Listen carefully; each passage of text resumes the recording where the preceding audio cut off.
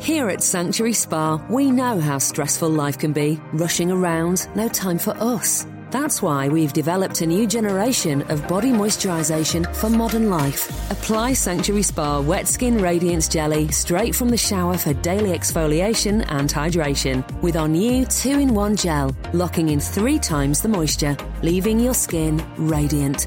Make it part of your routine. Just shower, apply and dry.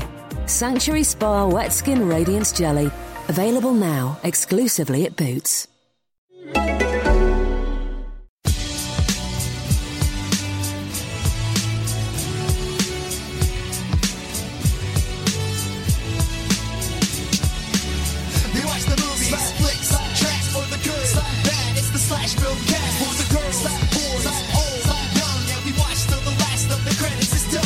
Hello, everyone, and welcome to the Slash Filmcast, the official podcast of SlashFilm.com. I'm David Chen, and with me are Devindra Hardwar and Jeff Kanata. Welcome to the show, everyone. What we're going to do here on the podcast today is we're going to talk about what we've been watching, move on into a few film news items, and then conclude with an in-depth review. This week, we'll be reviewing Steven Soderbergh's newest film, Logan Lucky. So that's the plan for today. Find more of our episodes at slashfilmcast.com. Email us at slashfilmcast@gmail.com. Also, find us on Facebook and Twitter. Facebook.com/slashfilmcast. Twitter.com/slashfilmcast. That's where you can follow us for all the latest developments. Guys, it's been a while since the whole crew has been together, right? Yeah. Been a couple of weeks. Devindra, you went to Germany, right? I've been to Germany, I've been back, and that was a hellish trip for Gamescom, yeah. Yeah. Why was it a hellish trip? Literally everything that could go wrong, like on doing an international trip, went wrong. So This is missed the flights, things were late, they lost my bags. It was all fun stuff, but Gamescom itself was fun. All right. Good to hear. I have been violently ill for about a third of the entire summer.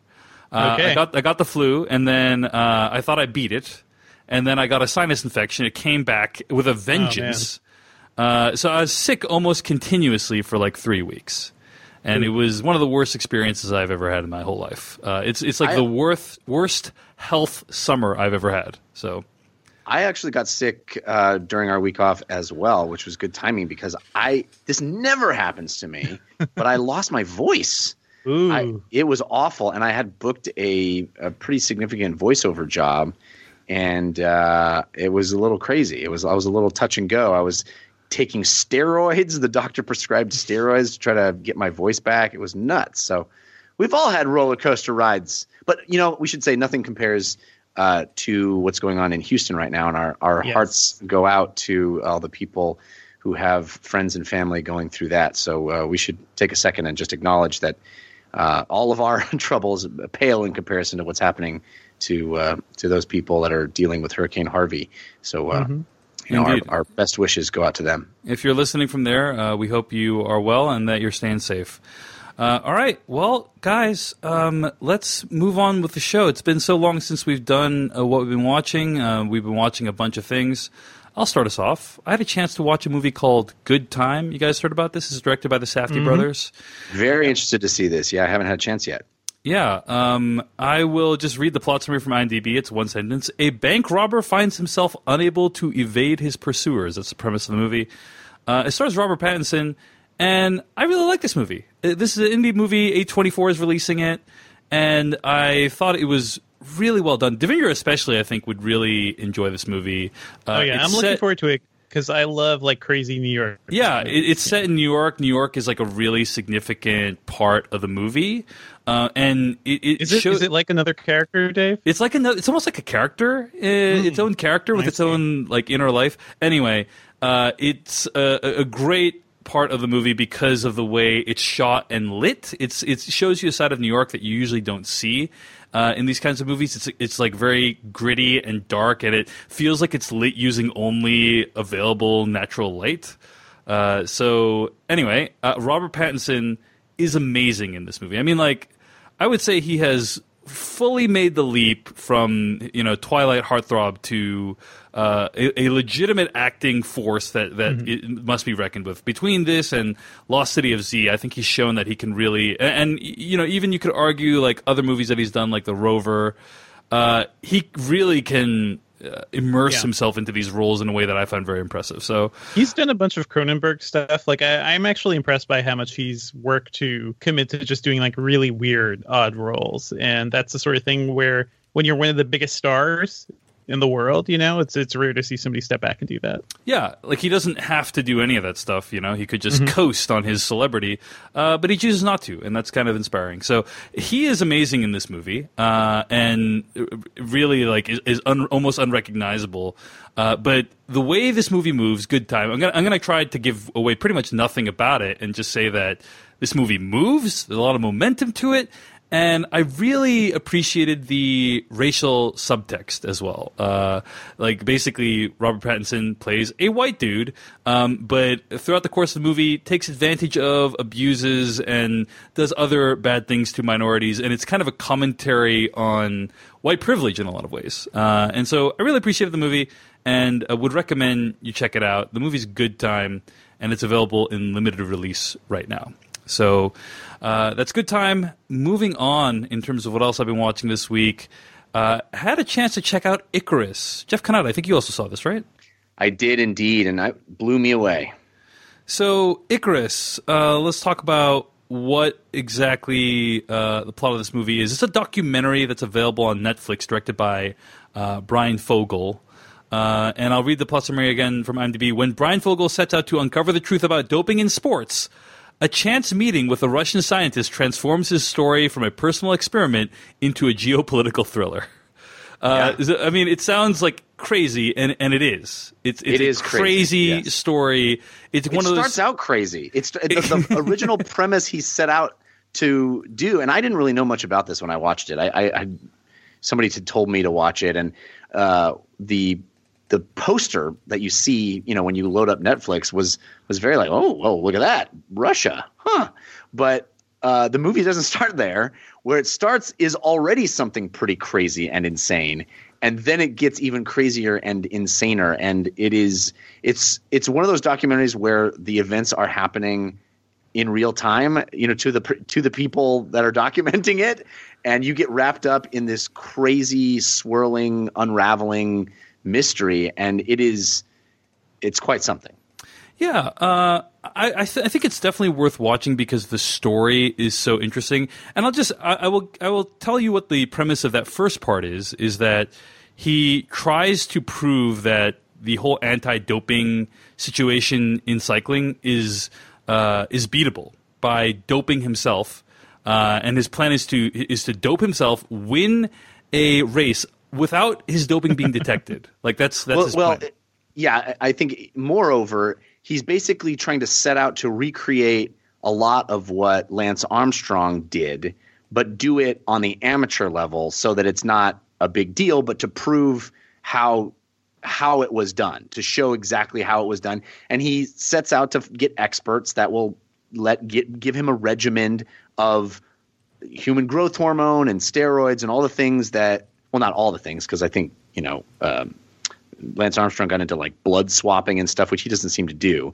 But a real regimen of doping that he will then take to the amateur level to just try to improve his own time from the previous year. Yeah. Yeah. So that's like the first 10 minutes of the movie. Right. But that already is nuts. Just that idea of, it's kind of it's like Super Size Me, but you're injecting doping drugs into yourself. Yes. Right?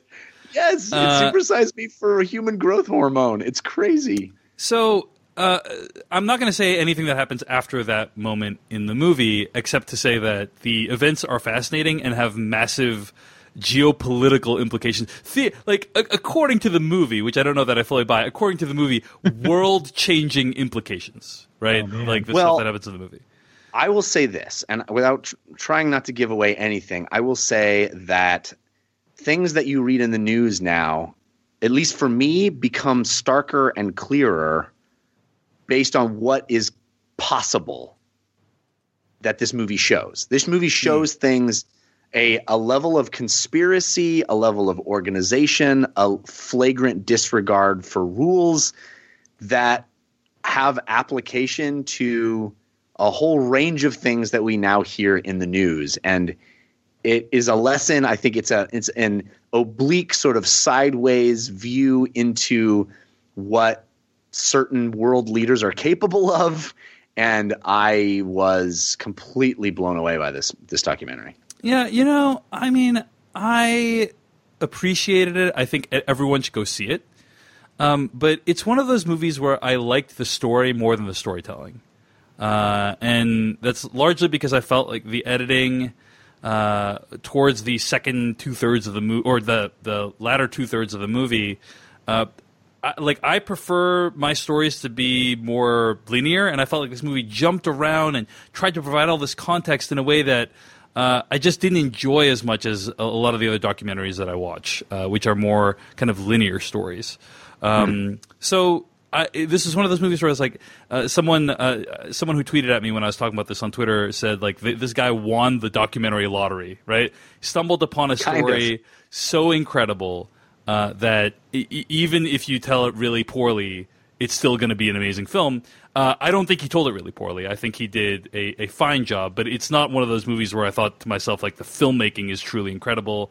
I thought it was just okay. But the story itself is so amazing that everyone needs to go check it out because it has, again, profound implications for what's going on in the world today. So, agreed. That's Icarus. I mean, Jeff, what did you think of the filmmaking? You know, like, did you? I'm not as critical of it as you. I found it to be more than competent, and I mean, perhaps you're right that the circumstances do all the heavy lifting, but I kind of feel like that's splitting hairs. It's kind of irrelevant. Like what is the most compelling part, because it's so compelling. The end result is so compelling that, I mean, I put this on the plane. I did, the glorious Netflix preload onto your iPad thing, which I absolutely adore now. And I watched it on a plane, and I wasn't sure I was going to watch it because it had been recommended to me by a friend, and they're just like, I'm not going to tell you anything about it, just watch it. And I was like, okay, well, it doesn't hurt me. I need to preload this along with, 17 other things on my iPad. And I started watching it, and it's one of those things where I couldn't turn away. I mean, I was like breathlessly watching every twist and turn that happened. And for me, whether that is because of deft filmmaking and deft editing or just incredibly compelling circumstances, it's kind of irrelevant, because I didn't find it distractingly bad, and I didn't find it, I didn't think anything detracted from what is just a absolutely riveting story. So awesome. Well, again, that's Icarus, and it's available right now on Netflix. Speaking of Netflix, just wanted to give a quick shout out to Ozark. Saw the first 2 episodes, and I thought they were incredible filmmaking. I just thought this is a very strong opening couple of episodes for a new show. I tweeted about how much I loved it, and Jeff, the response was crazy polarized. I mean, really? It was probably about half and half. Half the people said I'm a little polarized on it. Yeah. Half the people said it's amazing all the way through to the end. I think Dan Trachtenberg actually said that as well. And friend of the show, Dan Trachtenberg. That's what I would say. And the other half said it gets progressively worse and is like really, really terrible at the finale. Mm-hmm. I disagree. Yeah, so it was like half and half. I didn't know who to believe, but I'm just going to keep watching it until I get not interested in it. That being said, Jeff, I know you also finished Icarus. I'm sorry, not Icarus, Ozark, right? Recently, I did. Yeah, my wife and I got hooked on that show. And I came away from the first 2 episodes as enthused as you sound to be. I think the first 2 episodes are the high watermark for the show until maybe the finale, but it is excellent all the way through. I know Devindra had some qualms about it feeling a little derivative of Breaking Bad or something. I don't feel that. I thought it carved out its own niche, and there is a moment in the finale that is as powerful a moment on television as I've ever seen. It had me emotionally distraught. And the thing I love most about Ozark is I may have said this before, forgive me if I'm repeating myself, but this has become a genre, right? The sort of everyman in an extraordinary circumstance, the Breaking Bad guy, the guy who is sort of a relatable, normal person, but is in extraordinary sort of underworld circumstances. And almost always the game of those shows is how long can that person maintain the lie? You know, the Americans, they're living the normal life and their neighbor is a FBI agent. And how long can they maintain the lie that he's going to come into the backyard and see the crazy thing that they left there? You know, Walter White, his brother-in-law is the guy who's investigating the thing. How long? And it's always like this web of lies that they're maintaining. What I think is so cool about Ozark is Jason Bateman's character, his response to a crisis is almost always to tell the truth. And it's such a cool tactic. Like, I've never seen a show go with that. He tells the truth. And it is so different than I've ever seen a show handle that. And it's so puts me back on my heels and seems so unexpected and is such a bold, brazen response to crisis. I love how unique and interesting that is and how on the edge that feels. It's like, oh my God, this character is literally just saying what is really going on to a person. I loved it all the way through. I can't wait. I'm so excited that there's a season 2 they've announced. I just think this is a new favorite. That's Ozark. It's on Netflix, and I don't know which half you fall into, whether you're the love it or hate it half. But you can be in between. Yeah. I'm a little in between. Right. I mean, how many episodes have you watched? It's not all black and white. I've seen 3 episodes so far. There's definitely a moment in the second episode that just had my bullshit meter kind of all the way up, because you know, there are aspects of it that are definitely unique. But this show is Breaking Bad, guys. Like it is just Breaking Bad, but pretty much you're at the final seasons and the entire family kind of knows what's up. I wish there was more to set it apart. And that's the thing. Like, I just keep having this nagging feeling like, oh man, this is so much fun, but it's really plot heavy. It never gives you time to like, I never really cared about the characters or what they were really getting into because it just thrusts you into it. Right. Whereas, you know, Breaking Bad and most other shows, you have that build-up period. You have a little time to kind of get used to what's happening. Yeah, but Breaking Bad would take like a whole season to get to where the pilot begins, you know? Yes, for sure. Seasons worth. You know, that being said, I am still under its spell right now, and we'll see how long it takes for that spell to wear off. It is somebody described it as like a Netflix algorithm show, right? Did you like Sitcom Star in drama about doing bad things to protect family? Well, have we got a show for you? And that kind of just always stuck with me. It is enjoyable. It's really enjoyable. I just wish it was a little more. That's all I was asking for. Yeah. All right. Well, that's what I've been watching. Jeff, we've already talked about a few of the things you've been watching. It looks like you've also seen the new DuckTales, right? Yeah, they made the first episode available on YouTube. Did either of you guys watch it?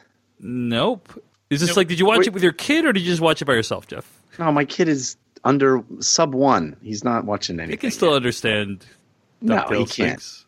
Okay. He can't.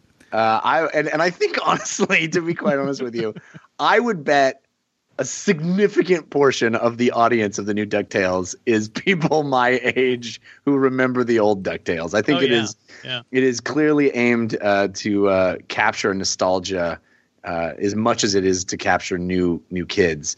But it's great. It's really fun. And I'm not entirely certain I love the new art style. It is a very flat, thin-looking art style, if you know what I mean. Is it CG or is it animated? No, 2D? It's 2D art. Okay. But the old Disney style was very colorful and very rounded. Like everything was shaded and it felt chunky. You know what I'm talking about? Those old DuckTale cartoons. Everything feels rounded. This feels flat. This feels very 2D, very hard edges on everything, very kind of pale. And I don't know if I'm entirely in love with that yet. It's very modern. This is a very different style, but yeah. Yeah, it's almost minimalist in a lot of ways. So I don't know how I feel exactly about that, but I think all the voice work is excellent, although I'm very jealous that I was not called to do Donald. Anyway. Nice. Thank you. Are you okay? Are you okay? Okay. Yeah, that's pretty good, but I'm also afraid that you're hurting yourself, Jeff. I want this for the Logan Lucky review, just all of it. Just do all of it as Donald. Anyway, it's great. All the favorites are back. There's some real fun. It's fun. It's a fun nostalgic trip for me. I dig it, so I'm into it. Yeah. Also, the Vanity Fair recently released a story called "The Story of the DuckTales Theme: History's Catchiest Single Minute of Music." That was a catchy theme song. That's a great piece. Yeah. How could you can't deny it? It is. Yeah. It's life is like a hurricane here in Duckburg. Yeah. Race cars, lasers, aeroplanes. It's a duck blur. Yeah, it really is duck blur. Because how the hell else are you going to rhyme Duckburg? What is a duck blur? That's my question. You've written yourself into a corner by it's just a bunch of ducks running around. Bringing up the name of the town. Yeah. Why did we have to write it in Duckburg? Yeah, that is tough. But they wrote themselves out, Jeff. They wrote themselves out. It's just as easy. By inventing the concept of duck blur. It's a duck blur. Devendra Hardawar, what are you watching this week? I did want to talk a little bit about Game of Thrones now that season 7 has ended.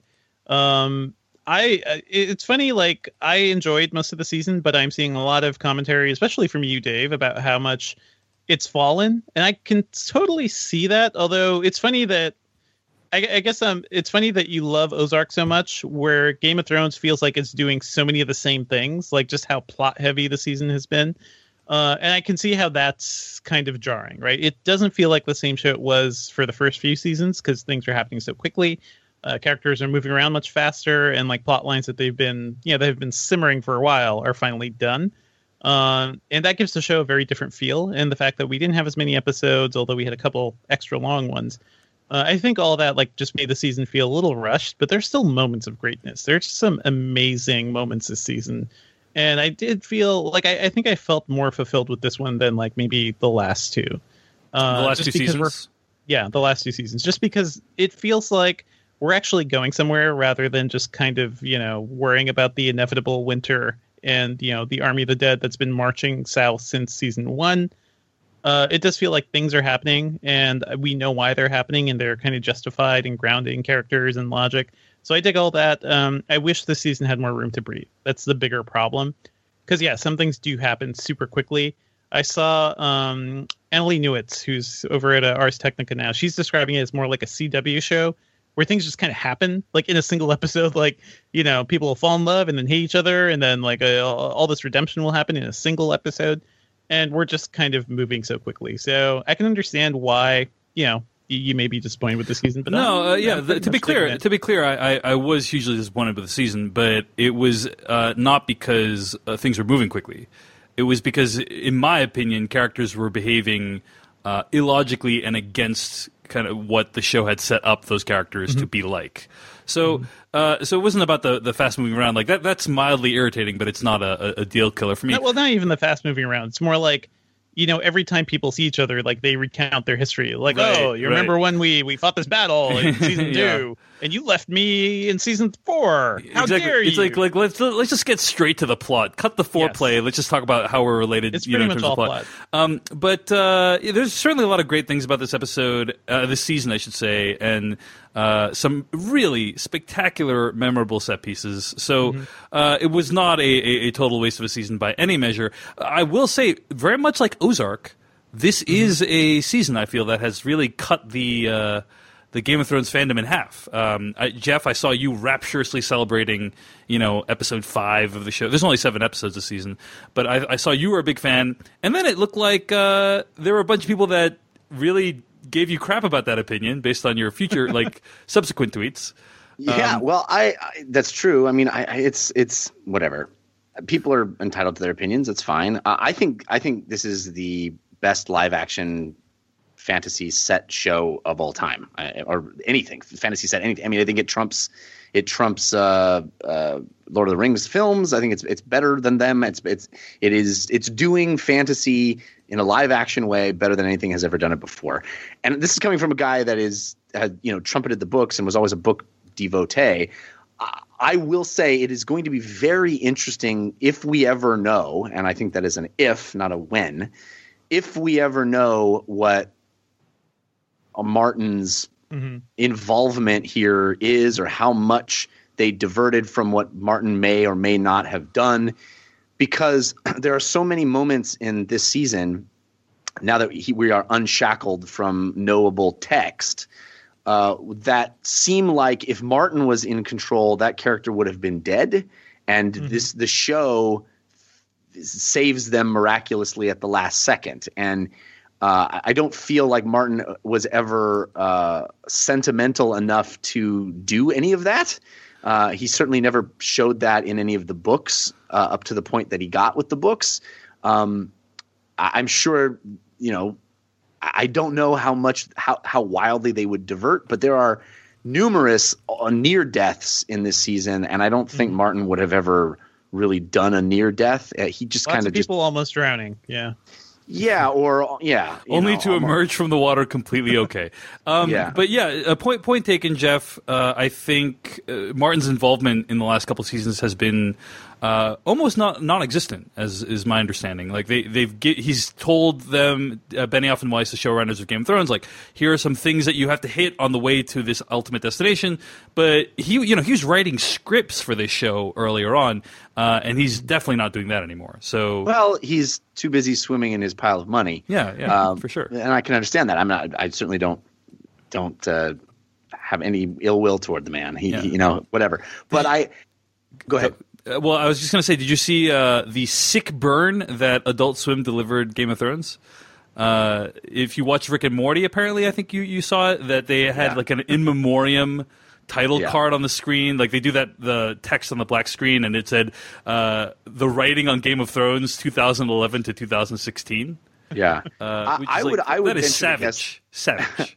I would venture to guess we're never getting those books. I just can't imagine he'll even finish any of them, let alone Winds of Winter even. I don't think we'll ever even see it. Maybe that's pessimistic, but that doesn't take away from the fact that I find this show to be very satisfying week to week. I think the quibbles that people have are fine and are justified. You show me a map of Westeros and show me how long it takes people to get places. Yeah, I get it. Show me some. I understand not understanding why somebody can emerge from the water unscathed, just because he's awesome. I guess I get all those quibbles. Like those are significant. And I feel like I actually really enjoyed listening to the best of / filmcast that we released last week, and I feel like the Jeff that completely obliterated Chappie would not have been okay with the things that you just said, Jeff Kanata. Well. Okay, but anyway, I'm sorry, I'm interrupting. They are minor blips in a tapestry that is much better woven than almost anything else. It is the seeds. What Game of Thrones did, because of the writing of George R. R. Martin, is on a level of sort of chess playing. Set up this move over here, 12 steps ahead of where we're actually going to need it.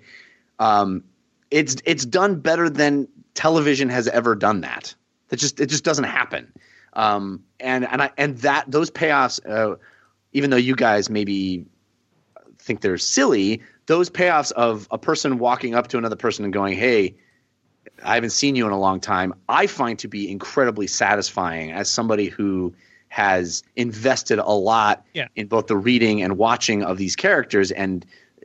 I'm not saying they're not satisfying. I'm saying it's not artful. You can see the seams a little bit in the show. Exactly. Yeah. Fair enough. Because they're rushing through it, and you just go back and look at how people talk to each other, and just the amount of time scenes had to breathe in the past is just not there anymore.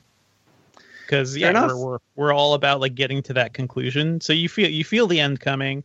I think probably because of that, and because they didn't have as much time as before, But I think I can envision the opposite criticism of we're just churning our wheels. When is winter coming? We got to get winter here. It's damned if you do, damned if you don't, in a certain sense. And I do wonder how much of the show is a reflection of it no longer being written from source material, because that's a strange transition to make for any piece of art, to say we've been writing something as an adaptation and now it's not. That is a weird thing. And so I wonder how much of that is growing pains into original writing rather than adaptation writing. But I also am having so much fun with this and being so satisfied week to week with the payoffs, because it was a season of payoffs. Like, invest 6 seasons and get these payoffs is pretty remarkable. Yeah, I think a lot of people loved it, and I was not as big of a fan. But Jeff, I love that you love it, Jeff. You know, I love that you love it. I don't want to bring you down. That being said, this is the season that almost broke my fandom of the show. You were definitely a little. It's like you were on a cliff. You were just ready to jump off. Yeah. Can I ask you a question about that though, Dave? Yeah, sure. How much of that is you're doing a weekly podcast, breaking down an episode into its granular parts? I would say that certainly a small part of it, but I don't actually think it's that big of a component of it. I think that without getting into details, because we've been actually pretty good about avoiding plot details talking about it, there was a scheme, let's call it, that happened this season. That you're talking about in this last episode? No. In midway through the season, the big plan, the big plan, the big plan, right? It's idiotic, yeah. Was the dumbest thing that I've ever seen in the show. Like it imperils all these people. It creates all these, as we would call it at my company that I work at, it creates all these downstream impacts. That are literally downstream. Literally downstream impacts that are just like ruinous to a lot of people. So characters are just behaving in completely illogical ways that don't match up with anything that we've seen before. Like there's characters that behave stupidly who have been set up to be very smart. You know what I'm saying? And I just found all that stuff to be very challenging to get over. I thought the finale did a lot to bring it back. You know, it really... There was a nice reversal in the finale, because I saw a lot of people complaining about the relationship between 2 specific characters. Yeah. Which I think was just badly portrayed. It was badly done in the show, yeah. Then it was like reversed in a smart way, I guess, in the finale, but I don't know if it was quite earned. Agreed. But it was a good scene. So that's the thing, like, I understand it's enjoyable, Jeff. I'm enjoying it, but I think just like with Ozark, and it's kind of what we do here, like, as you're eating, your fried chicken, as you're eating this meal... Let's just think about it. Let's just okay. Well, the way someone put it on, they wrote into Cast of Kings. They said Game of Thrones used to be steak, and now it's popcorn. It's not even hamburger, because hamburgers it's like sliders. Hamburgers are filling. Like popcorn is not filling. You can eat a ton of it. It's enjoyable, but it's not like as substantive as it used to be. I think that's actually a fair assessment. But I would go further, and this is going to, I'm sure, indict me to a lot of people. But I would say the conversion from steak to fast food happened when it got converted from a book to a television show. So that I already accepted that. We are done here, sir. It already You also said it was better than Lord of the Rings at this point, and I don't even know if I agree with that. It's better than the Lord of the Rings movies. Yes. So Jeff, to answer your question, I mean, I've spent over 100 hours podcasting about Game of Thrones. So you're like, I think you're right on some level that like maybe that could impact my quote unquote ability to enjoy the show. But I think it's because I really love the show. I do think it's one of the greatest filmmaking accomplishments ever in the history of the medium. Mm-hmm. But it's because I love it that I'm so bummed that they are fucking it up so badly this season.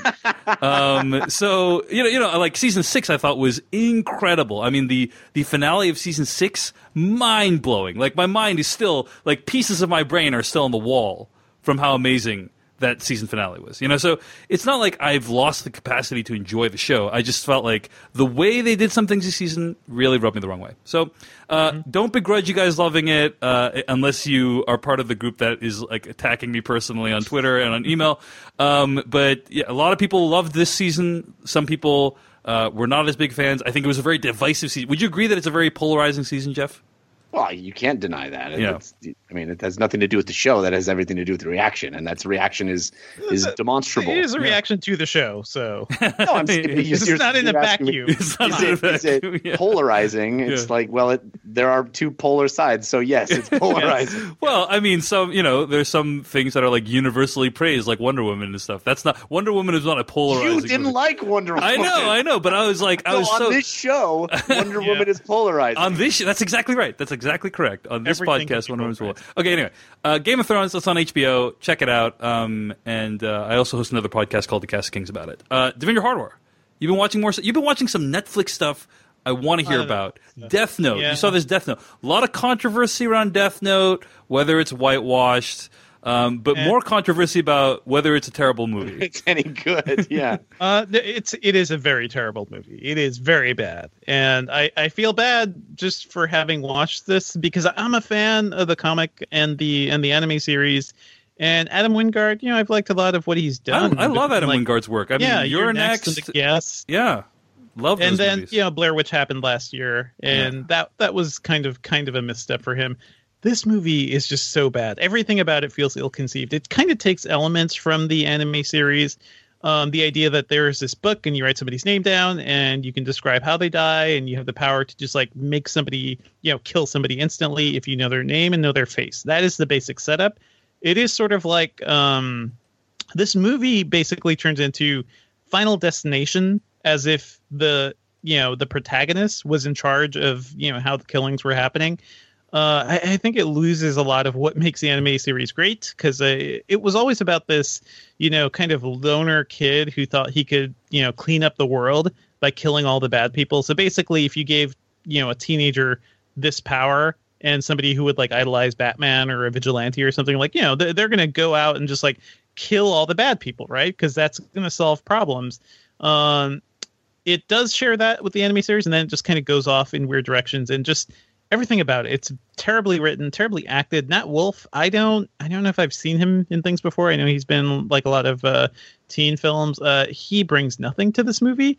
The only really interesting things going on here are Lakeith Stanfield as L, as he's the super genius detective that it has to try to figure out like how this somebody is somehow killing people remotely with magic, I guess. I don't know. So he's sort of like a Sherlock Holmes character. Tough case. It is a tough case. It is a very tough case. So you need deaths, huh? the world's best detective to figure it out. And in the anime series, he's basically a kid, a really eccentric kid who has the power of Sherlock Holmes. And Lakeith Stanfield is playing that character here. I love him, and what he's doing is just like he's a little zany, he's a little eccentric, and perfectly fitting the role. And also Willem Dafoe as the death god that is kind of behind all of this, and just the like creepy laugh he gives and his voice, like he really embodies that character well. But yeah, everything else about this movie. Margaret Qualley is in this movie from The Leftovers, and I just felt so bad for her because this movie does nothing for her. The role does nothing. She's just saying the dumbest crap. It's a shame. Just watch the anime series. It's also on Netflix. Don't watch this thing. It's a waste of time. All and right. As for if it's whitewashing, I do think like translating a property like this to America and just like completely reinventing it, sort of like The Departed, and a lot of times foreign films are remade in America. That doesn't feel like whitewashing. If it was still a story like set in Japan and all about Japanese death gods in that way, that'd be a little different, I'd say. Yeah, if it was set in Japan and had white people, you mean? Well, I think one of the issues people... I have not seen Death Note yet, but one of the issues people have had is that it borrows Japanese elements, but it has a white person as a protagonist. So I mean, they could have avoided this by casting, an Asian American person or something, and that would have been great. Right. Anybody but Nat Wolff. My God. Well, I mean, Devendra, you have to choose the right actor for the role. So you do. Anyway, apparently they didn't do so this time. But yeah, I've heard a lot of on my Twitter feed, at least, a lot of people pretty disappointed with this movie, and that's a bummer. Everything about it is just lazy. Yeah, Adam Wingard, I expect more. I expect like great set pieces. I expect like inventive stuff going on. The script is terrible. The direction is terrible. The movie just feels lazy, which is it's a damn shame. Yeah. All right. Well, that's Death Note. It's available on Netflix, and Devendra, don't watch it. The Defenders. I did, yeah. I saw a couple episodes of the Defenders. I'm not in a super rush to finish this, but I have to say, I'm enjoying it. It is not as inherently fulfilling to me as like Daredevil was, or Jessica Jones, or Luke Cage. But it tries to. I think you're forgetting Iron Fist in there, Devindra. I'm not forgetting anybody. I mean, that just never happened. Yeah. But yeah, it does bring all these characters together, and I think it does a good job of when it like focuses on the characters. Actually, does a good job of mimicking the style of their show. So you'll go from like the blue tones of Jessica Jones to maybe slightly more neon red colors from Daredevil, and then straight to Luke Cage, and the soundtrack changes and stuff. It's a little jarring at first, but eventually they come together. There's a big fight scene at the end of episode 3, just like all these series, that I think is really fun to watch, because it's sort of Avengers like them all coming together and just meeting each other and using their powers. So it's fun. It's enjoyable. Like, this is enjoyable in a way. It knows exactly what it is, and it's not trying to be anything more than like a pulpy comic, show. But it's watchable, and it's decently written for what it is. It is not like the horror show that I was seeing with Iron Fist. So it's enjoyable in that respect. I do like that the show doesn't. They all spend time just basically shitting on Iron Fist, and that's pretty awesome. Yeah, and even though I haven't been a fan of all these Netflix shows, I do think it is quite an accomplishment to have launched 4 different series and then have all those characters come together in a 5th series. Yeah. And also Sigourney Weaver is in this, by the way, as the like big bad, and just seeing her strut around being evil, it's fun. Like, that alone is worth watching the show. All right. Well, that's The Defenders, and it's on Netflix right now. Let's move on, guys. Before we get to the news segment of this podcast, got to thank some people who donated to the podcast. Thanks to Mansour from Saudi Arabia, David S. from Sundbyberg, Sweden, Benjamin P. from Sydney, Australia, Francisca Terrell, Andrew Pycroft, Ryan R. from Mesa, Arizona. Thanks so much for your donations. Thanks also to new subscribers Jeffrey Grubb and David Sillen. Hey, Jeff. Yeah. Jeff. Yeah. You guys know what's crazy? So I follow Jeff on Twitter. Jeff is apparently a listener of this podcast. I used to work with Jeff, yes. I was at the Amazon All Hands meeting this past week. We have an All Hands like a couple times a year. And this year they were talking about Prime Day. And on the screen, they projected Jeff's tweet about Optimus Prime. You know what I'm talking about? It was like, yes, I do know. It was his greatest accomplishment in life. His greatest life accomplishment. Until he donated to the Slash Filmcast, that is. Correct. But for those who don't know, Prime Day, obviously a day that Amazon has big sales. But Jeffrey Grubb tweeted on that day, "I just worry that people are forgetting what Prime Day is really about and who died to make it possible." And then he has a picture of Optimus Prime in his tweet. That was an awesome tweet. It got tens of thousands of retweets and favorites. And they projected it on the big screen as kind of like a jokey moment at the beginning of the meeting. It was pretty incredible. So congrats, Jeff, on getting your tweet in front of a bunch of people at my company. That's awesome. Also, David Sillen, thanks so much for your subscription at the rate of $2 per month. If you want to support what we do here on this podcast, go to slashfilm.com, click on the Slash Filmcast tab, use the PayPal links on the side of the page, and you can help us defray the cost of seeing movies, putting on the podcast. We really appreciate it. So let's move on, guys, to movie news. Now, we haven't been on air for a couple weeks, guys, and as I apologize for last time we broadcast, there's just been a lot of news stories that we've kind of missed or haven't been able to be super timely on, but there were a couple things that I felt it was worth mentioning. First of all, let's talk about something that happened today, I think. There was a Hellboy remake that Neil Marshall was going to direct, and Ed Skrein, I want to say. Ed Skrein? I think it's Screen. Screen? I don't know. I don't even know. Ed Skrein? I've seen this guy before. Yes. Yeah. Was going to play the character of Major Ben Damio in the Hellboy reboot. And he posted something on Facebook and Twitter. He says, quote, "I accepted the role unaware that the character in the original comics was of mixed Asian heritage. There has been intense conversation and understandable upset since that announcement, and I must do what I feel is right. It is clear that representing this character in a culturally accurate way holds significance for people, and that to neglect this responsibility would continue a worrying tendency to obscure ethnic minority stories and voices in the arts. I feel it is important to honor and respect that. Therefore, I have decided to step down so the role can be cast appropriately. Representation of ethnic diversity is important, especially to me as I have a mixed heritage family. It is our responsibility to make moral decisions in difficult times and to give voice to inclusivity. It's my hope that one day these discussions will become less necessary and that we can help make equal representation in the arts a reality. I'm sad to leave Hellboy, but if this decision brings us closer to that day, it is worth it. I hope it makes a difference. With love and hope, Ed Skrein."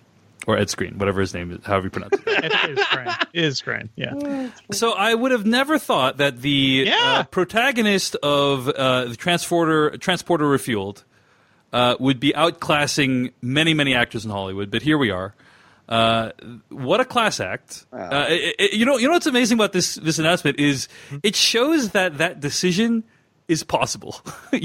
Like we've rarely seen in you don't see like Scarlett Johansson saying or whoever else stepping down from whitewash role saying, you know what, Jim Sturgis in 21, he's like, you know what, this character was actually supposed to be of half Asian descent.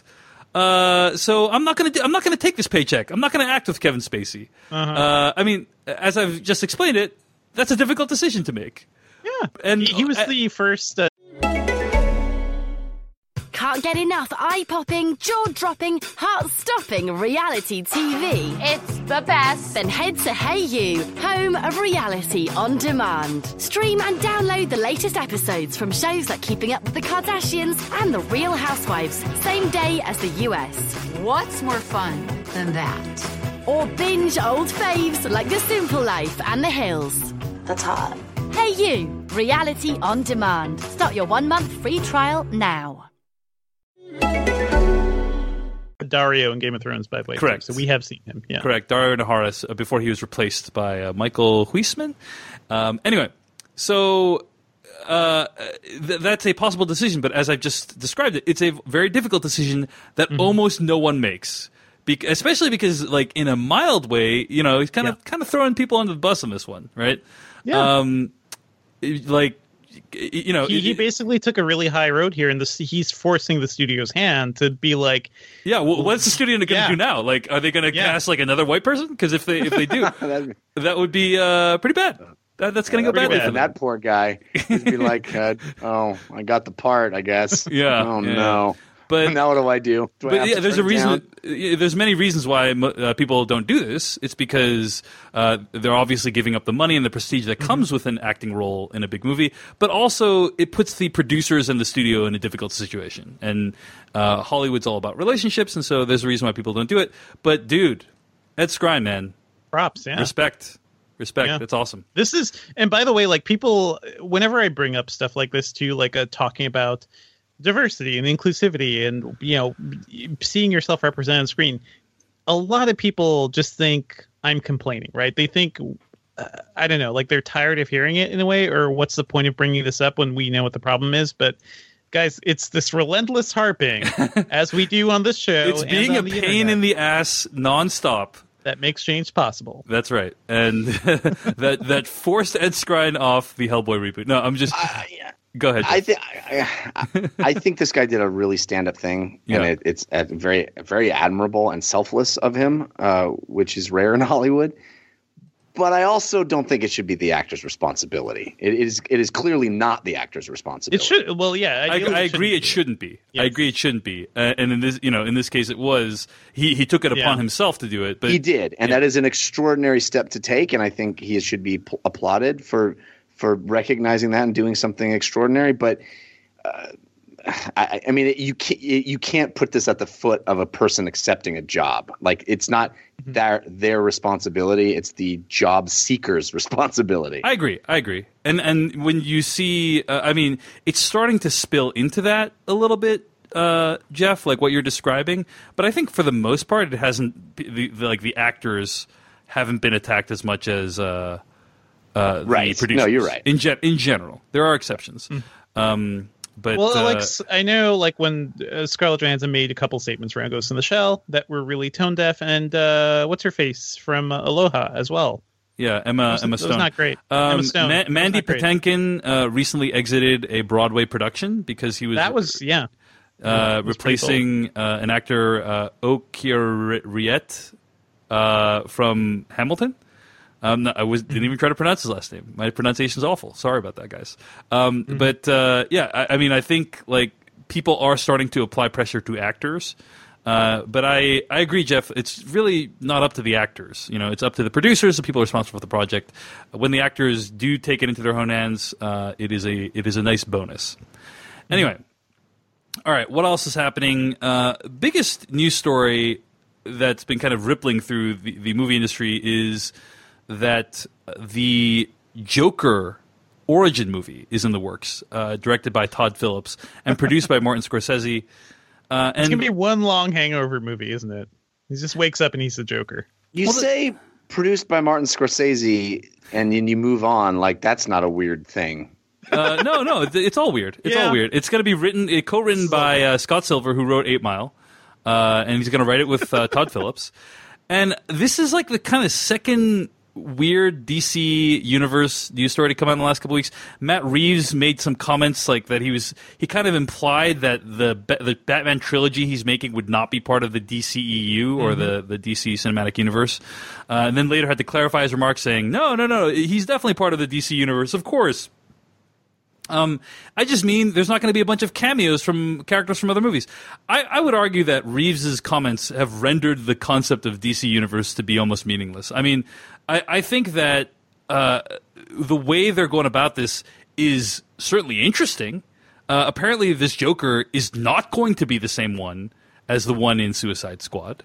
So it's like a different Joker from the Suicide Squad. It could be a different Batman. It's probably not going to be. I would bet money it's not going to be played by Ben Affleck, the Matt Reeves Batman. So it feels like there's not going to be any continuity between these movies. And on the one hand, that's annoying because, guys, come on, like tell a continuous story like what Marvel does. But on the other hand, hey, this studio is not doing what Marvel does. They're doing something completely different. They're reimagining these characters and their origin stories and having like really, individual movies that focus on a very specific part of these characters' lives. And the style can be really different, unlike Marvel movies. Could be interesting. What do you think, Jeff Kanata? I think the smartest thing they could do is not chase Marvel. I think they should make all of these the best movie they can be in the style that they want that's right for that character. It's cool they're making Justice League movies. I hope those Justice League movies are good, but I think if you're interested in making the best movie you can make, it's really, really, really hard to make a cohesive universe where the same actor shows up in all the different things. It's hard. It's not easy. And why put that on you? Why even worry about that? The end result, I think, at this point it's already so muddled and weird. You're not going to get this elegant ramping up that Marvel did. Like that happened. It happened sort of against all odds. It's like a once in a lifetime event, maybe. Yeah. Marvel did it because they didn't actually set out to do it, right? They did it because it sort of presented itself. And it just sort of managed to happen and everything fell into place in just the right way, mostly because nobody had ever done it before. So they weren't, forcing it. It just sort of organically came together. And it's amazing. And I love it because I'm a Marvel zombie from way back. But I don't necessarily think that has to be how all these things work. And I think there can be awesome DC movies in a sort of quote unquote universe of films that involve all these characters that don't all have to fit together like a puzzle piece. David Hardware, any opinion on this? You excited for this Todd Phillips Joker movie? I'm very confused by all these names coming together. I'm more wondering like why Scorsese is involved in this at all. But yeah, I likes money. I kind of hated everything about the Joker character in Suicide Squad. I don't think going back to the origins of this would be at all interesting. I just remember, you know what I was reminded of when I read the story is Kevin Smith joining the Slash Filmcast to review The Dark Knight many years ago, and how when Heath Ledger in The Dark Knight started giving his origin story, giving the Joker's origin story, Kevin Smith said, "Oh, this is the dumbest thing ever. The Joker doesn't need an origin story." Then Heath Ledger's character, the Joker, told the origin story again, and it was completely different. And then Kevin Smith was like, "This is the greatest thing of all time." You know, right? That it went from being true. It went from being the least interesting thing about the Joker is where he came from. Right. And the fact that he told it like multiple different ways, it's like more demented and disturbing than if he had actually had an origin, like a true origin story, right? Yeah, and it reveals that thing. Like the story that brought me to this place is meaningless. The fact that I'm in this place and insane is what's important. Yeah. So not too excited about the origin story, but yeah, it is. They're definitely trying stuff over there at Warner Brothers with the DC universe. So yeah, we'll see if it succeeds. Okay, we got a bunch of requests to talk about MoviePass. So, MoviePass, for those who don't know, is this subscription service. You pay a set amount per month, and that you get to see like a movie. I think every day it was right, one a day, or was it an unlimited amount of movies per day? I'm not exactly sure, but essentially you'd pay between $15. Oh, here we go. You used to be able to pay like $15 for like 2 movies, and then up to $50 for unlimited movies per month. Right, is how it would work. And you know those prices were still pretty high for a lot of people. Like $50 for unlimited movies. There's not that many people that would use MoviePass. It started around 30, like when they first launched, right? And then it slowly crept up because, like New York, it's super expensive compared to other places. So then MoviePass basically got acquired recently by what appears to be a data mining company, and they slashed. I wonder what they're going to do. Well, they slashed prices from they slashed it to $10 a month. $10 a month, flat fee, unlimited movies. I think it's 1 movie a day, right? So that's a great deal. And according to Deadline, it revealed what MoviePass subscribership was like before this. It was last December, MoviePass had 20,000 subscribers. So that's pretty low. But in the last month, they've added over 130,000 subscribers. So now they have over 150,000 subscribers, right? So that's like really incredible growth. In fact, the MoviePass website went down repeatedly when they announced the big change. So the idea is you pay $10 a month, you get to see a movie a day, right? And so like if you see one movie at night, a month, you're basically it's already like paying for itself. Yeah. Right? It's almost like it's too good to be true, guys. Yeah, almost like somebody got screwed at the company. Well, the idea is that they will mine the data. They're obviously losing money on the tickets, but you're giving them valuable, I guess, viewer information that they can't get otherwise. Anyway, so that they're going to then sell that data to help teach studios or streaming companies or whoever how to make better movies, I guess, or about movie trends. It's very unclear what they're going to exactly do with the data. But suffice to say, like it's the data is now the object now. Well, that's what's that famous Silicon Valley quote that says, if you can't figure out what the product is, you are the product. You. Yeah. So AMC has come out and said they're not cool with this plan, guys. They think that MoviePass is going to devalue the price of a movie ticket over time. They don't want that, which I thought was pretty baffling. AMC issued a statement that said, from what we can tell, by definition, and absent some other form of other compensation, MoviePass will be losing money on every subscriber seeing 2 movies or more in a month. In AMC's view, that price level is unsustainable and only sets up consumers for ultimate disappointment down the road if or when the product can no longer be fulfilled. So I think what AMC is basically saying is You're We're looking out for you guys. Yeah, we're concerned about you. We don't want you to be so sad when you can't do this anymore. when MoviePass fails, you guys are going to be so bummed. You'll We're be just going to stop inconsolable it now, just to protect you. Yeah, let's just stop from it the now. Future disappointment that you are inevitably going to feel. Let's just nip that in the bud right now. No point in letting it go on. Nip it in the bud. Yeah, but so I mean, selfless at the of same them. time, guys, like, are we surprised that AMC and other? I'm sure we'll see other big theater companies like come out against us I too. for one, am shocked that AMC is not for incredibly innovative things to change the movie watching experience. Well, what?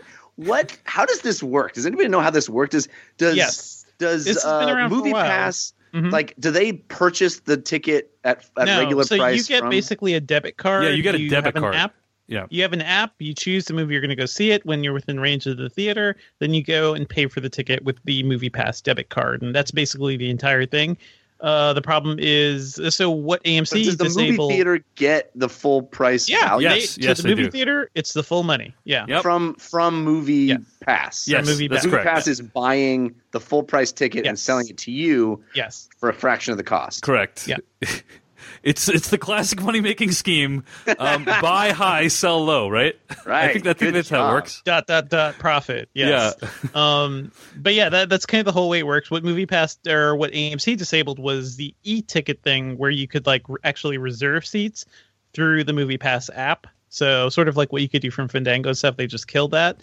I've been covering MoviePass for a while, guys. Like since their inception, I've been following this company. I really wanted to believe in it.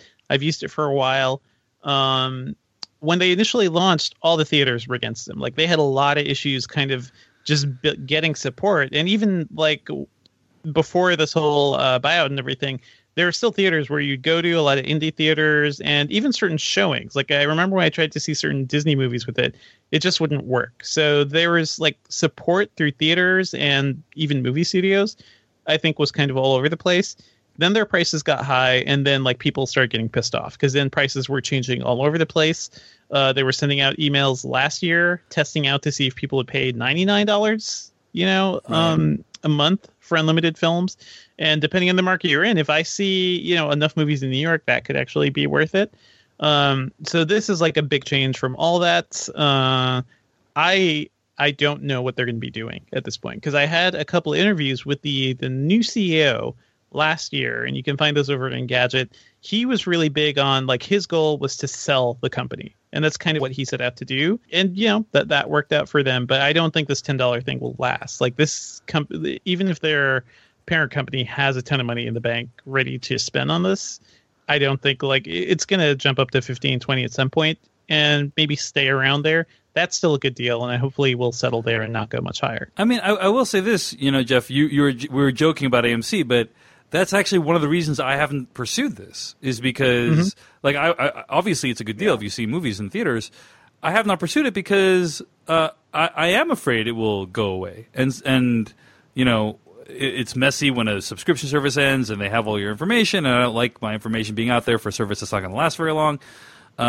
So it is a little messy, and I don't trust that it's going to last forever. And and Devindra, I think what you're describing is actually a best case scenario where they have to increase prices.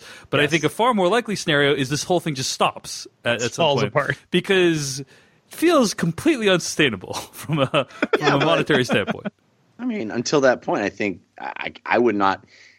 I don't know. I don't see why you would stay away because something is awesome right now and it can't stay awesome. I don't know. I remember hearing about this like 5 years ago at a party. Some guy was talking my ear off about this thing. He's like, I got this movie pass. It's crazy. I get to see as many movies as I want. I'm unemployed and I see a movie every day. It's amazing. And I was like, that can't be real. What are you talking about? And I remember learning about it. I never did take the plunge. It's kind of I think it's cool, man. If you can get the $10 and it can last you even just a couple of months, why not? It was good for a couple of years, and then it got worse. So yeah, we'll see. I'm actually going to re-up and try it out. All right, try it out. Devindra, report back. I mean, the lack of ability to select an individual seat is a deal breaker for me, because I don't play that whole go in and pick a seat thing anymore. Screw that action. Yep. So that's a big deal breaker. And my theater that's literally across the street from my house now is AMC. So the only way AMC can stop this is so they stopped e-ticketing, but only 6%. E-ticketing is only available at 6% of the locations that support MoviePass, so it's not going to make a big difference. The only way AMC can stop them is if they stop taking MasterCard, which you're basically not allowed to stop taking. You can't refuse some MasterCards and not others, so they need to stop taking MasterCard altogether if they want to beat this thing. Which I'm sure there's some ad wizards at AMC thinking that up, thinking about how to do that right now. I mean, do we think AMC should embrace this, guys? I feel like they should. Why not? That doesn't feel like there's any skin off their nose. It just feels like it's a net positive for AMC, because if a person's seeing 30 movies a year, most of the money that theaters make is off the snacks anyway. That's popcorn money, baby. It's raining popcorn. I think a lot of if I'm only spending $10 a month, I'm going to spend $48 to buy a large popcorn. That's exactly how it works, Chef. That's exactly how it works. Yeah. That actually was MoviePass's pitch for a long time, too. Towards theaters, it would really help boost concession sales, and they had a lot of research that would happen. I remember when I was using it, I would also buy the popcorn when I never did. Probably makes more sense for AMC to support it, but I also think a lot of the theaters want to start their own similar, programs. So they don't want to have people signing up for other things when they should be signing up for AMC's thing at some point. Well, I did, like an idiot, sign up for the Stubbs reward program at AMC because it's literally across the street from my house. Yeah. And that's a whole scam. You can still use MoviePass, by the way, Jeff, because if you just went in the morning and picked a screening for later in the day, you can still pick your seat at the terminal. So you don't have to really? Yeah. Yes. Signing up, bro. There you go. All right. Well, you guys are both signing up. Let us know how it is on the /Filmcast. But yeah, I think it's awesome. It's awesome. I'm very skeptical that it will last. But hey, the star that burns twice as bright burns half as long. And in the case of MoviePass, it's going to be the star that gives us $10 of unlimited movies per month. So anyway, that's our thoughts on MoviePass. Stay tuned to the /Filmcast for more thoughts in the future. In the meantime, let's get to our review of Steven Soderbergh's Logan Lucky. Jimmy, I'm just going to say it. I got to let you go. You were just fired. I was let go for liability reasons involving insurance. The one-armed bartender. You need to show a little respect. Charlotte Motor Speedway. I know how they move the money. The only guy who knows anything about blowing up real bank vaults is Joe Bang. I am incarcerated. Yeah, we got a plan to get you out. The Coca-Cola 600 is the biggest race of the year. We need a computer whiz. I know everything there is to know about computers, okay? All the Twitters, I know. That was from the trailer for Logan Lucky, the new film by Steven Soderbergh, written by Rebecca Blunt. And if you don't know who that is, it's because it's not a real person. It's very likely. Which is how it is. If you've ever not heard of someone, it's because they're not real. That's right. That's always how. That's the only reason you've not heard of someone. But apparently, it is Steven Soderbergh's wife, Jules Asner, who wrote Logan Lucky. I mean, I don't think that's been officially confirmed, but it is heavily speculated that that is who it is. So, in case you're curious about who Rebecca Blunt is. It's a pseudonym. So, anyway, Logan Lucky is about two brothers who attempt to pull off a heist during a NASCAR race in North Carolina. It stars Adam Driver and Channing Tatum. So, Steven Soderbergh, he has been in the process of retiring from filmmaking for 10 years. How's that going? But things. Well, no, he retired. Then he made 2 seasons of The Nick. That's right. Right. Yeah. Also, I think he did Girlfriend Experience. How many Magic Mikes did he do? He did one Magic Mike. He retired after Magic Mike. Yeah. Magic Mike was his swan song. That's right. Yes. That's right. But no, he has kind of expressed his disenchantment.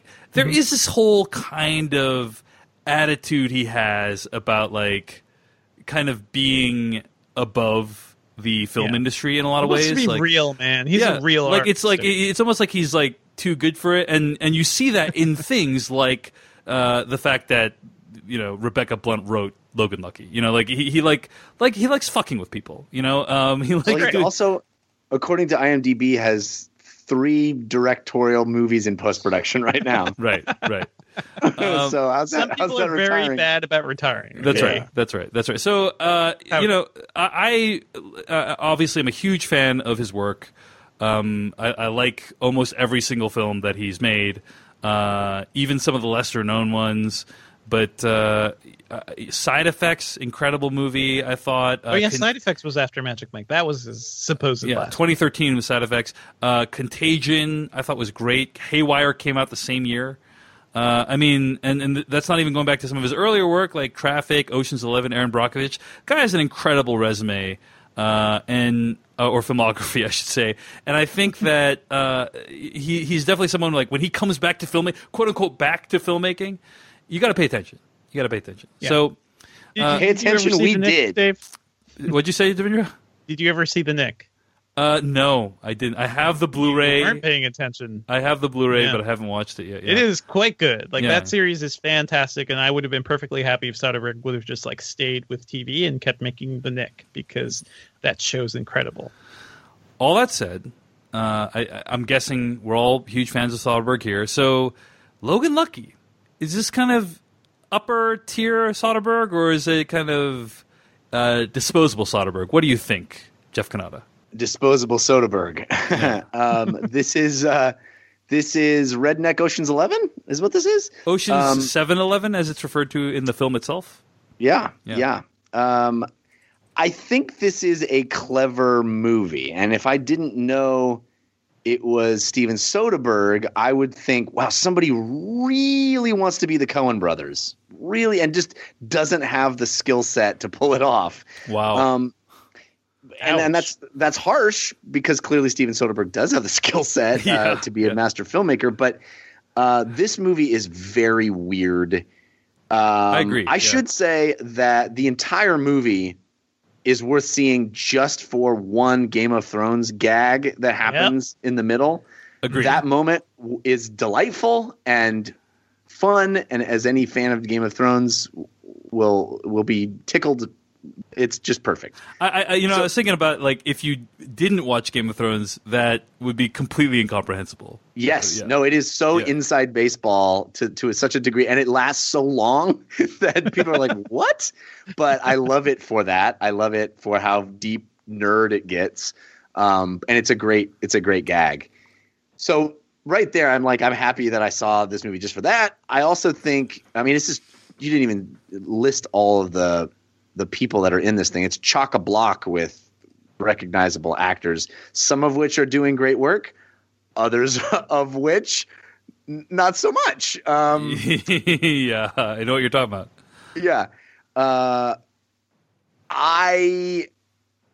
love a good heist movie. I love a good heist. I love just the mechanics of a heist. I've always loved clever mechanics, just pure process movies, that are just, there's a James Bond can be like that sometimes, and Ocean's 11 certainly are like that. The Sting is one of my favorite movies of all time. I just love cool process trickery. Didn't see that come in. How are we going to get even Mission Impossibles are like that, right? How are we going to get the thing that's impossible to get? So there is a level of joy from that in this movie, but it comes out of nowhere because we do not get any kind of setup that the people perpetrating this are of a level of clever or resourcefulness or have the resources or have the wherewithal to even attempt the multi-layers of brilliance that this movie shows them doing. It's very strange. All of the character setups are very strange. They're quirky for what feels like no reason. It's just quirky for quirky's sake, which the Coen brothers somehow managed to pull off, and it feels authentic and grounded and real and a slice of life of a very specific subset of Americana that they always manage to figure out a way to like look at from a interesting angle. This feels almost exploitive of people that, I'll be honest, I don't generally speaking, much sympathy for. I'm embarrassed to say, but I almost felt bad. Like all these big A-list actors are kind of just like putting on redneck face and almost making fun of them. Wait, how? Yeah, there's a healthy debate online about whether the accents and the performances are condescending to people in the South. And I think it's a movie about a bunch of idiots that do a brilliant thing, and I don't. I mean, so I'm seeing a lot of your points though, Jeff. But I have to say, like, 'cause I'm going to talk more about this, but this movie had such a warm heart to it. Like, it is so warm-hearted in a way. Like, it didn't feel like it had ill will towards this. And I don't know about the accents. That's the thing. I know, like, Channing Tatum's from Alabama. Like, he could probably give us a good Southern accent if he really wanted to. And I don't think he's, the sort of person that would want to shit on his own Southern heritage either. So, yeah, I'm not quite sure there. Yeah, I don't know. I guess I'm agnostic on this point. I don't think that it was mocking people in the South, but I would also not begrudge anyone who did think that. Yeah. I mean, it's like saying like Mark Wahlberg is like mocking, Boston when he does like a really thick Boston accent. It's like, oh, well. I don't even think it's the accents, honestly. I think it's more the wall-to-wall trailer park lifestyle that just feels a little. It just feels a little. It's just how people cartoonish. are living, Jeff. Yeah, They're just trying to live. I didn't find it. Live. I didn't find it to be condescending, but again, I don't begrudge people that do. And a lot of Coen Brothers movies are also filled with idiots, like just stupid people failing to get their plots going. So yeah, that's the thing. Like, I just don't know how this movie is very different. This movie's a cartoon. This movie's a cartoon. Okay. I agree. So Jeff, I agree with a lot of what you said. Yeah. I think the big thing I have a problem with this movie. So I like the movie overall. It's enjoyable. It's a trifle. It's an inconsequential trifle. But I think that the thing that kind of bothered me is when you watch like Ocean's 11 and you compare it to this, I feel like it's easier to believe that Daniel Ocean is a criminal mastermind. More so than it is to believe that the main character in this movie is Channing Tatum, who plays Jamie Logan. Because Daniel Ocean talks real good and dresses good. I was going to say, is that revealing? Is that revealing my inner prejudices? It's because Daniel Ocean is set up to be a guy who has done this many times, and this is the thing that he does. Right. And this guy, this guy is not set up that way at all. He's a dude who just decides one day to do this and comes up with the most brilliant multi-layered plan any human has ever come up with. I do wish they had improbable on every level. I do wish they had done more to set up Jimmy Logan's genius early on in the movie. Like if they had showed like, he's not good at finding a job, but he's good at X, he's good at Y, he's good at Z, all these things you need to be a criminal. That would have made it a far better film, in my opinion. But they didn't do any of that, so that was a little disappointing. That being said, Devindra, it sounds like you probably like the movie the most out of all of us. What do you think? Yeah, I am both shocked and disappointed in both of you. This movie is fantastic. This movie is pure joy. I think of moments from this movie, like I just laugh to myself in the middle of nowhere. Like it's so joyous and it's so fun. And yeah, I agree that the main plot mechanic of like how this heist went down probably could have been explained a bit better if they had like telegraphed it maybe a little more. But honestly, that didn't even feel like that's not what I really enjoyed from the movie. I was surprised by how things ended up, but I love just seeing these characters and like seeing these two loser brothers trying to like do something with their lives and do something a little different. I love Daniel Craig in this movie. Are you kidding me? Daniel Craig is like woken up from whatever coma James Bond has put him in for the past couple of years, and he's having fun. He's playing Cotton Hill from King of the Hill in his like 30s as a bank robber. He's having so much fun. Everyone is having so much fun in this movie. Like, I just love the ride. And I think it's sort of like why I really love Ocean's 12 as well. Because I think that movie is just so smart about deconstructing the heist film narrative. And this film isn't as smart about that. But in terms of characters, in terms of like, giving us something that's it feels really familiar and it feels a little pat, but there's more going on there. There's an emotional center to this movie that I think is really strong, and it makes sense why he would do this. It didn't feel condescending at all to me, like about the South or about Southern Americans. And honestly, like that's something I'm starting to recognize more in other things, just because I end up spending a lot of time in the South these days with my family. So yeah, everything about this movie just felt so kind-hearted and so fun. I will give you guys Hilary Swank, whatever the heck she was doing in this movie. What the hell is whatever she doing? she's doing, it's not working. It's not working. What is Seth MacFarlane doing in this movie? Yeah, we didn't need Seth MacFarlane. This movie is basically, it's like Ocean's accents. It is just like everybody trying to give us their own like unique accent in a way. It's a cartoon, but that's fine if the movie is trying to be a cartoon. Like so many, I could describe so many Coen Brothers movies. Raising Arizona. Like so many other movies are cartoons, and this is just one of those. And maybe because it's a little light and it's a little fun, we think it's trifling. But I think, compared to a lot of the other stuff Soderbergh has done, maybe his more self-serious stuff that never really connected in a way. I think of like the Girlfriend Experience, the movie. That wasn't a good movie. It was an interesting experiment, but the way they really connected with that story was doing a TV show of it. So I think on many levels, like this just really works for me. It's not going to be an Oscar winner or anything. It's not going to be up, next to his awesome run of like Out of Sight and Ocean's 11 and Traffic, but it's a lot of fun. And honestly, the sort of thing we don't really get as much during the summer these days. All right, well, we're running out of time here, so I got to go straight to spoilers right now.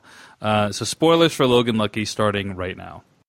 Now you're looking for the secret. Trying to see this coming? No. But you won't find it because, of course... You're not going to see this coming. You're not really looking. I have been puzzling over how it works. You don't really want to work it out. Who's in the box? I have been dying to tell you. I want to tell you my secret now. You want to be fooled.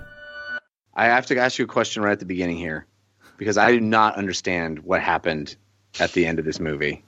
So my understanding is that Channing Tatum's character... Jimmy Logan returned a significant part, but not even close to all the money. Yeah. And the final scene with Hilary Swank's character, FBI character, that is like a cartoon character. That's the character that I feel like, that sells this as a cartoon for me, is because not Seth MacFarlane. I guess him too. That was pretty rough. There's a lot of cartoon stuff in this movie. Yeah. But so the idea, even though like there's like this incredibly self-serious final 20 minutes of the movie, so the idea is that he didn't return all the money. He only returned some of the money, and that the racing track was able to recover the money that wasn't returned via insurance. Yes. Because he's somehow an expert in how insurance works also? Yes. I mean, he explains that at the bar at the end, that he put together that, hey, if I can sit on this for 6 months, I'll be fine. Based on not having a cell phone.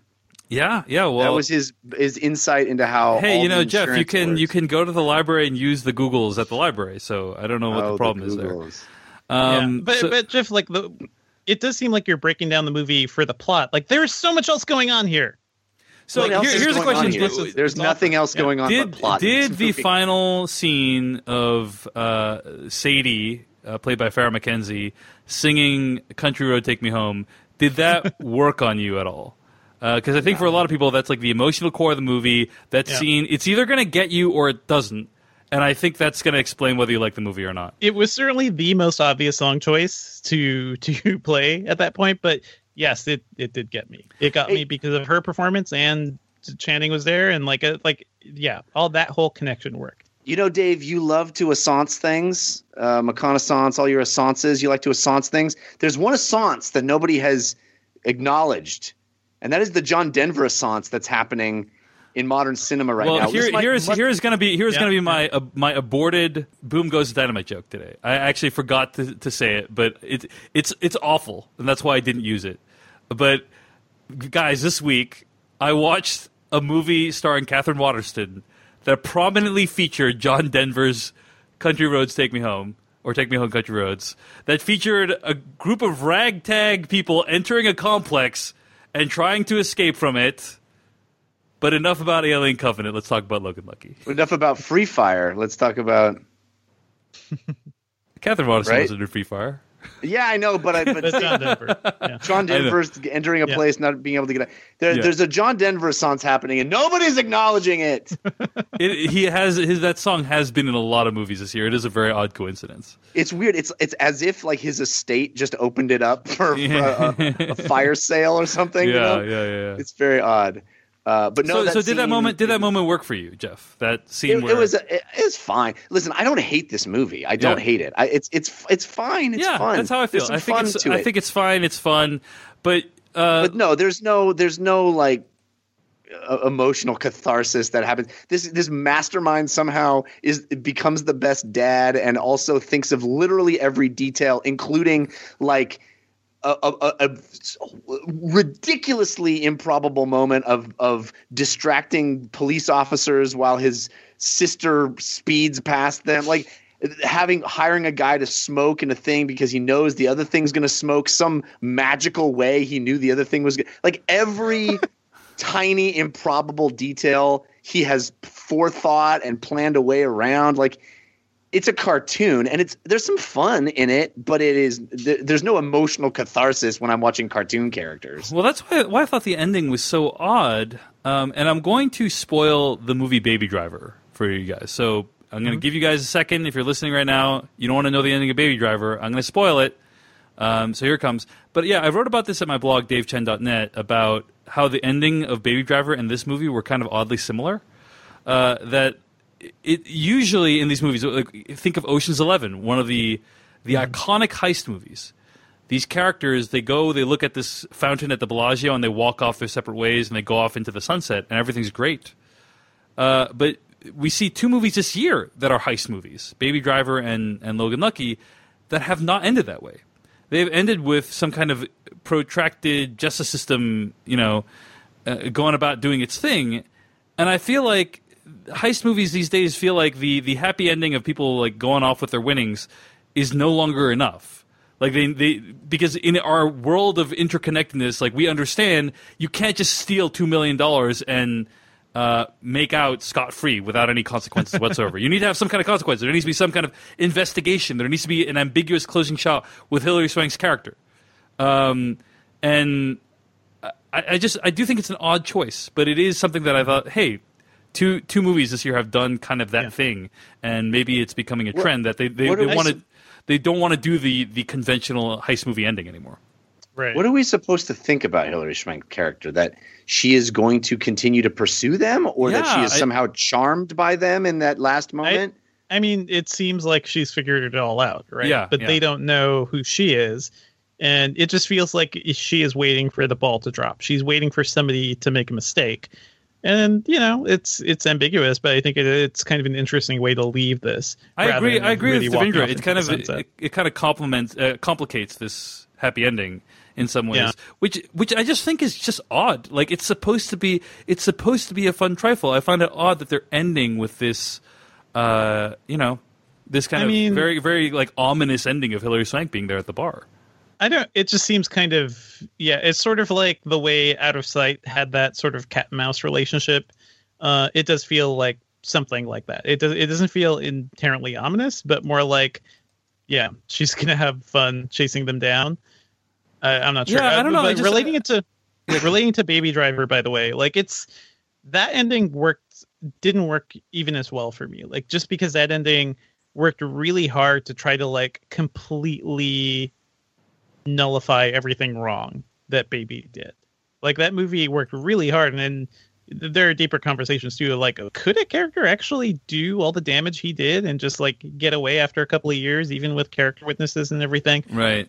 Whereas this one, like, it's more uncertain. And I think the uncertainty is more interesting. Like, Baby got out, he did his time, he got out of jail, he can live a happy life. We don't know where these characters are going, and I think that's a lot more interesting. I would also like. Go ahead, Jeff. No, you're still on that topic. Go ahead. I was going to change the subject. Go ahead. Well, I think that Ocean's 11 did a lot of aspects of this movie better. Brian Davids in the chat room is pointing out, like, maybe Seth MacFarlane should have been the guy they were robbing. I agree that, like, Andy Garcia's character in Ocean's 11 made a great villain, and that's kind of missing from this movie. You know, but they have it all, right? They have it both ways because literally every bow that can be tied up is tied up. I mean, they screw over that guy that wronged them in a bizarre, like, why did they walk into that bar at all? Like, what? Every little thing is so perfectly, like, this guy not only came up with the greatest heist in history, he also figured out a way to break someone out of a prison, like, and managed to talk all of the prisoners into being complicit for no apparent payoff to any of them, although he does also pay off one of them who like it's so over the top in its level of genius and level of everything being thought out that it just becomes like, well, it's a cartoon. It's so over the top that I just felt like other Soderbergh movies did aspects of this better. You know, Out of Sight did the cat and mouse thing way better. Ocean's 11 did the heist elements better, like by setting up this formidable villain. So it wasn't a bad film, like you said, Jeff. I don't hate it, you know. No, but I did think it's not upper tier Soderbergh for me. For me, it was beneath all of the talent involved, but it also was kind of fun. Yeah, it was kind of fun. Kind of fun is exactly how I describe this movie. So, anyway, Devindra liked it a lot more, and that's cool. If Logan Lucky's out in theaters right now, you should check it out. I think like none of us disliked it, so it's worth watching. Watching just for the Game of Thrones gag. Exactly. Yes. 5 more episodes of this podcast at /filmcast.com. Email us at /filmcast@gmail.com. Our spoiler bumper comes from filmmaker Kyle Hillinger. Our theme song comes from AdamWarrock.com. Stay tuned to your. We'll be reviewing next week. In the meantime, Jeff Kanata, where can you find more of your work on the internet this week? You can follow me on Twitter. I'm at Jeff Kanata, and I've got 2 video game shows, a daily video game show, which I would love for you to check out. It's only 10 minutes a day. It's called Newest, Latest, Best. You can find it where you find this on iTunes and Google Play or at anchor.fm/NLB. I also have a weekly video game show called DLC. You can find that at 5by5.tv/DLC. And I also do a comedy science show called We Have Concerns that you can find at wehaveconcerns.com. How about you, Devindra Hardwar? Oh, you can find me on Twitter at Devindra, and I write about tech at Engadget.com. Find all of my stuff at davechen.net. Next week, we're going to be recording the epic conclusion to the Summer Movie Wager. Often one of our most requested episodes of the year. It's going to happen next week. So check out the summermoviewager.com or don't. Just listen to the podcast. Either way, it's going to be a lot of fun breaking that down next week. It's going to be fun. I predict it's going to be a ton of fun. Find out the consequences. All right, thanks for listening to the official podcast of /film.com. We're out. They watch the movies, flicks, tracks for the good, bad. It's the /filmcast. For all the news and the movies coming out, because you know that it's the thing worth talking about.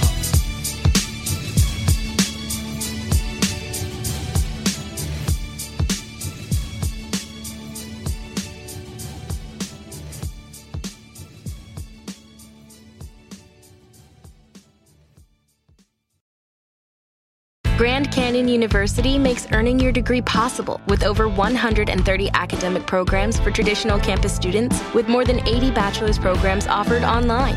GCU provides you with the personal support you need, from complimentary unofficial transcript evaluations within 24 business hours to scholarships, academic support, and your GCU graduation team, led by your own university counselor. Find your purpose at GCU. Private, Christian, affordable. Visit gcu.edu. If you only have a 401k, you're not getting the most for retirement. Wait, what? Add a Robinhood IRA on top, then they'll boost it by 3%. You can do that? And if you transfer in any retirement account, you get 3% on top of that. Is there a limit to the match? No limit. Robinhood Gold gets you the biggest contribution match of any IRA on the market. Sign up for Robinhood Gold at Robinhood.com/boost by April 30th. Subscription fees apply. Investing involves risk. 3% match requires gold for 1 year from first match. Must keep IRA for 5 years. Match on transfers subject to additional terms and conditions. Robinhood Financial LLC, member SIPC. Tax day is coming. Oh, no. But if you sign up for Robinhood Gold's IRA with a 3% match, you can get up to $195 for the 2023 tax year. Oh, yeah. Sign up at Robinhood.com/boost by tax day to get the biggest contribution match on the market. Subscription fees apply. Investing involves risk. 3% match requires gold for 1 year from first match. Must keep IRA for 5 years. Robinhood Financial, LLC, member SIPC. With LinkedIn Jobs, we tap into a network of more than 1 billion professionals to help you find quality professionals quickly and easily for any role you need. Marketing wizards? Found them. Software engineers? Found. That project manager I could never seem to hire? And found. LinkedIn Jobs quickly matches your roles with candidates with the right skills and experience. In fact, 86% of small businesses get a qualified candidate within 24 hours. Post your first job for free and get started at linkedin.com/spoken. That's linkedin.com/spoken. Terms and conditions apply.